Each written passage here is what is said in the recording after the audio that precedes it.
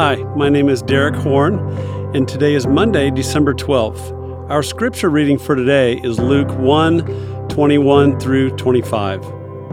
Meanwhile, the people were waiting for Zechariah and wondering why he had stayed so long in the temple. When he came out, he could not speak to them.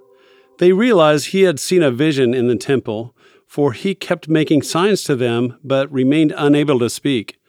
When his time of service was completed, he returned home.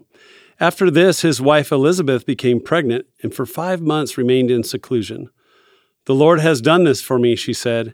"In these days he has shown his favor and taken away my disgrace among the people." Zechariah had prayed through long, lean years for a child. He and Elizabeth had many reasons for experiencing God's blessings. Their ancestry, they were righteous before the Lord, and they were obedient to the Lord's commandments. From the outside looking in, you could say that they were living up to their calling. But there was something missing. Luke 1:7 contains these words, "But they had no child." For these two, this was a burden they carried. They lived without hope of ever having a child. Have you sought to live a righteous life, yet your faithfulness seemed to lead you to unexpected places? Have you ever thought that your life didn't turn out how you thought it would? It had fallen short in some aspect. Could you say that in some areas your life has been barren? Remember Zechariah.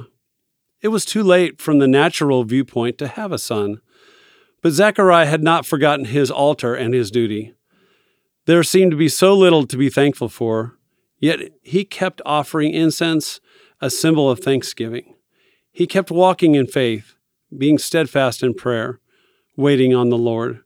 For him, unmet expectations seemed to be his destiny. Then an angel appeared. The herald from heaven announced a son. Who would have thought? Sometimes God waits until it seems too late for us, but it is never too late with him. Unfortunately, Zechariah was doubtful, and doubt dims our vision. But God never fails, even though people do. God is faithful even when we are faithless. When the baby was born, Elizabeth gave God the glory, and when they named their son, they followed the divine direction of God.